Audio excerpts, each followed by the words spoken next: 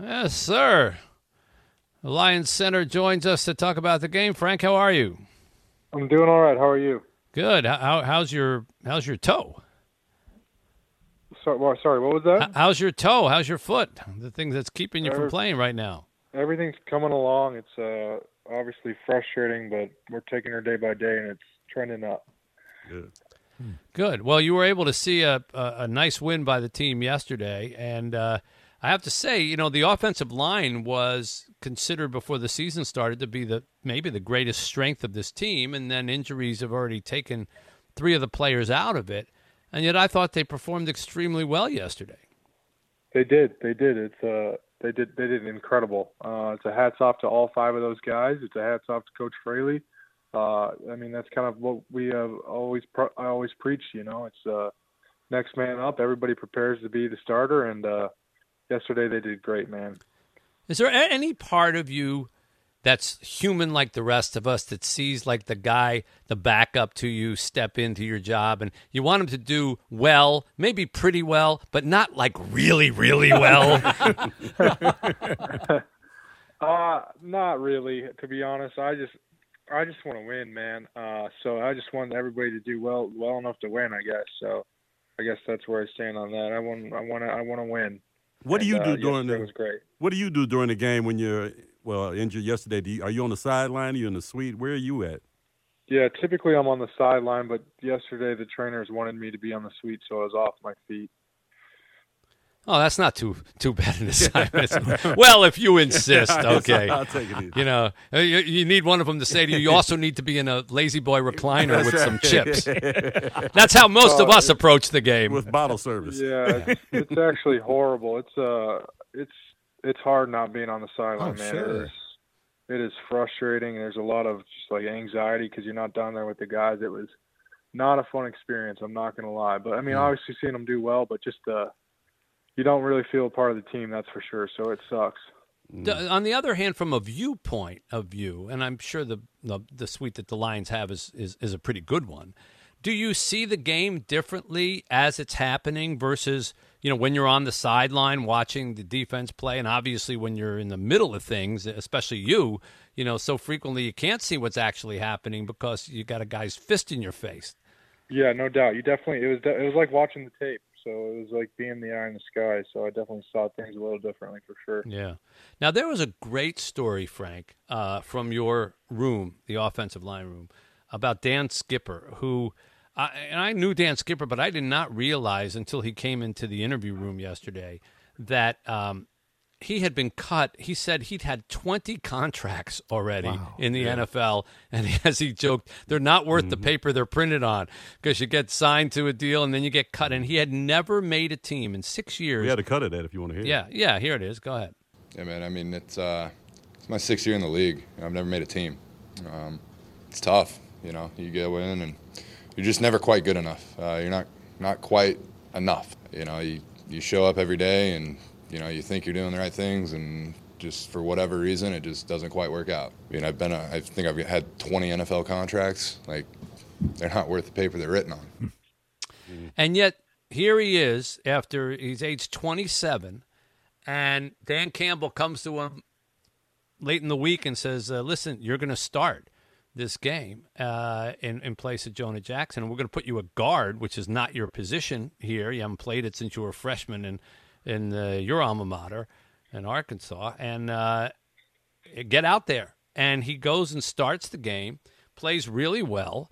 His wife and kids are in the stands, and he got he's a huge man. He's like 6'10" and 330, but he got all choked up in the press room, and we were getting choked up too. It was such an odd scene. I don't think he's ever been in a press room in his life. I don't think anyone's ever asked him to come, be the center of attention. What are your thoughts on him as a guy and getting that opportunity? Yeah, I've known Skip since college. He hosted me on my official visit.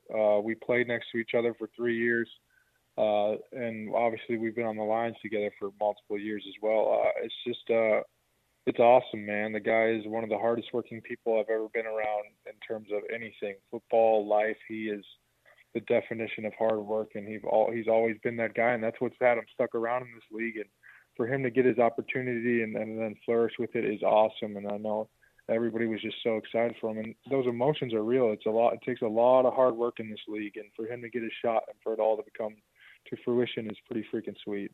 Yeah, It was really beautiful to watch, and you realize how many guys are just like him, who are talented, big, strong, and they're just an inch not as good as the guy who got the job, but an inch isn't very much, and yet they're on the practice squad instead of the team, and they don't necessarily travel, and they got to wait to get the call, and then all of a sudden it happens, and there you are. And I have to think in today's football game, Frank, and today's NFL, where injuries are just so rampant, and the season's 17 games long and all that guys in his type of position, they have to consider that they probably have a pretty good odds of playing before the season is out. Yeah, it's been and if you don't prepare that way, you won't get your shot, and that's a hat off to him. Like he does a lot of the reps where, like, leading up to this week was scouting reps, like giving us looks and stuff like that. But for him to stay ready like a true professional has been phenomenal. Do the practice squad guys go to the meetings with you guys like during the week? And I know you practice with them, but are they in the meetings and do everything that the team does? Yeah. No, yeah, they do everything that the team does. I'm on Ross St. Brown, and that's only about half the names he actually has. I'm cutting it down. He's got about 12 names. He is turning into the real deal. I mean, he's a threat as a receiver. He had a 58-yard run. He's really fast. And when Jared Goff was asked about him, he said he's so steady that if he ever makes a mistake, the whole room looks up and said, "What? He made a mistake? He never makes a mistake." Talk to us about him. Yeah, he is special, man. One of the most competitive individuals I've ever been around. A perfectionist. Takes everything like it's the most serious thing in the world about his job, and in year 2 is a true competitor and professional, and he does things the right way. It's cool to see how he's really starting to get in a rhythm, man, because he practices at one speed, he plays at one speed, he does everything at full speed, full competition, the most serious rep of his life, and it's paying off for him. He's incredible. 22 years old. I try to think of what I was doing when I was 22. Wasn't that. Wasn't football. No, it wasn't that. And it has to feel good to get a win this early in the season. Last year, under Dan Campbell, that first win didn't come until it really didn't matter. November, yeah. But here, you're 1-1, and okay, you got a loss out of your system. Now you got your first win. They always say a win is a win, but when the win comes, makes a difference, doesn't it? For sure, it's it gives you some appreciation for the work that's going in. It provides momentum for the season. It's something to really build on, and it's what it's all about, really. So. It's great, but it also doesn't mean anything going into next week, and that's kind of the mentality that Coach Campbell is really trying to get into us. It's 1 week at a time, keep improving throughout the season, and hopefully wins come out of that for sure. Is it tougher because this is the third youngest team in the league? You're like one of the veterans on the team now. Is it easier for Campbell's message for a young team, or is it you would like more veterans on the team and they listen more? I think this team is, obviously young but mature. Like Amon-Ra, for example. Like, he's 22, but he is a mature vet already. So I think it probably is easier with older guys because they've been around and they understand how it works and how it looks. But I have faith in how our guys are going to handle things. Will we see you playing this Sunday? I hope so, man. I'm just taking her day by day. It's obviously been frustrating, but I'm attacking it and hoping to get back. Well, don't stand near anybody if your toes messed up. Don't stepping on their foot. And no dancing. Yeah, exactly. Yeah. None of the square dancing that you were normally going to do. That's out. I'm sorry. Yeah, you know me. Yeah. No, it's more like a fish is going to bite you, I think. That's more common. Well, thanks for coming on with us. As always, we appreciate it. Look forward to talking to you next week. Yeah, thanks, guys.